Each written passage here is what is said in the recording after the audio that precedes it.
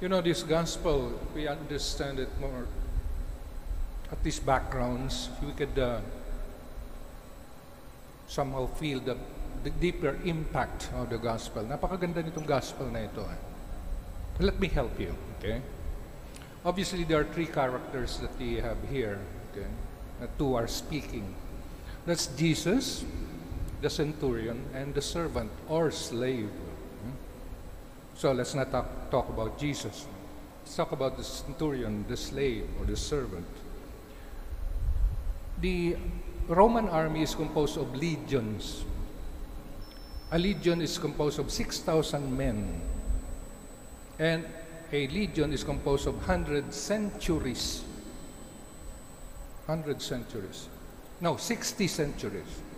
Each century is composed of 100 men. So 60 times 100 is 6,000. A century is, the one who is in charge of this is a centurion. So he takes care of 100 men.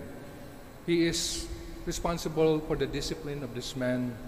It is said that this is the cement that holds the Roman army. The centurion, because he is reliable, he is usually he has been in the service of the Roman army for so long. So that gives you a picture of the centurion in today's gospel. The slave in the Roman Empire was nothing more than a thing. Parang lang bagay yan. The master could do anything with him or her. Pag nagkasakit yan, pwede na i-dispose na yan. An early Roman writer was saying that the only difference that slaves had over tools ginagamit sa farm is that they speak. They can speak. The articulate ones. As contrasted with the inarticulate ones. Hindi na magsalita kung ano man yan. Piko man yan o ano, martilyo man yan na ginagamit.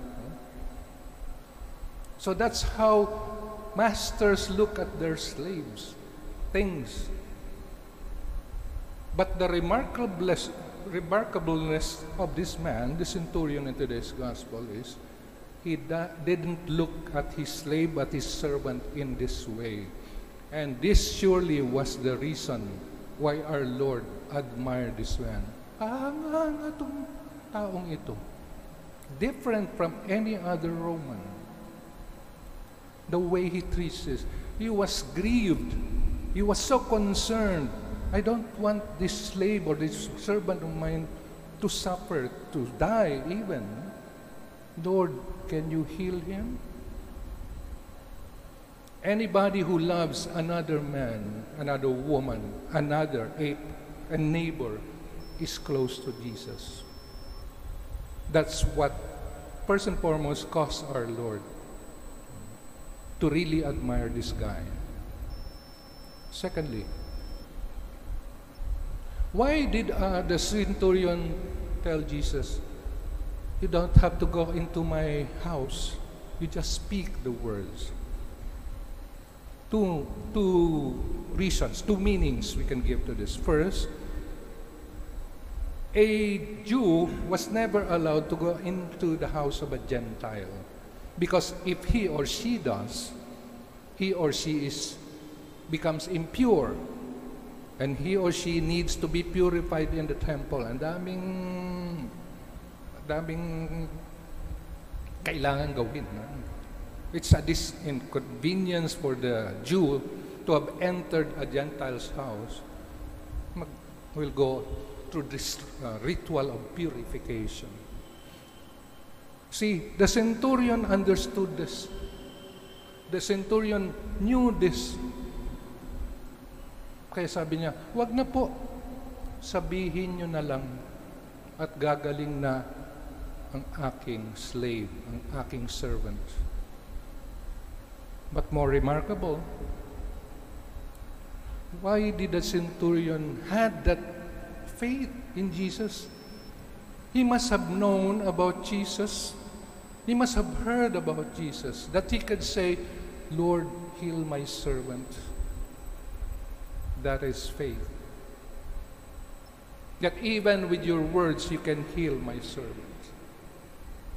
That's why in my introduction I said, the centurion, a Gentile, an unbeliever in Jesus, in our God, becomes an example raised up to us to follow. First, in His love.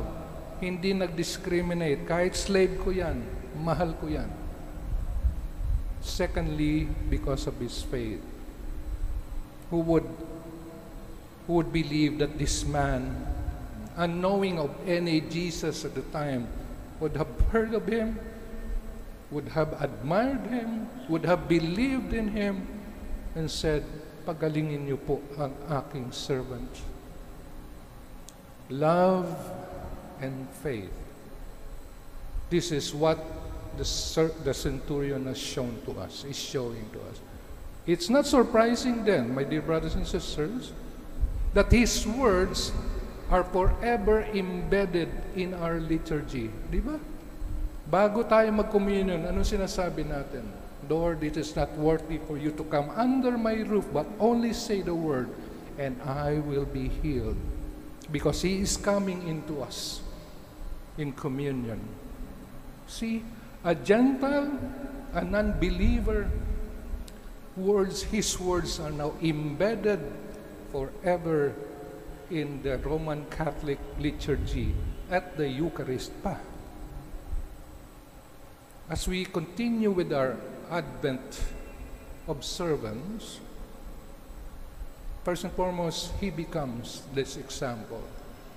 Love and faith.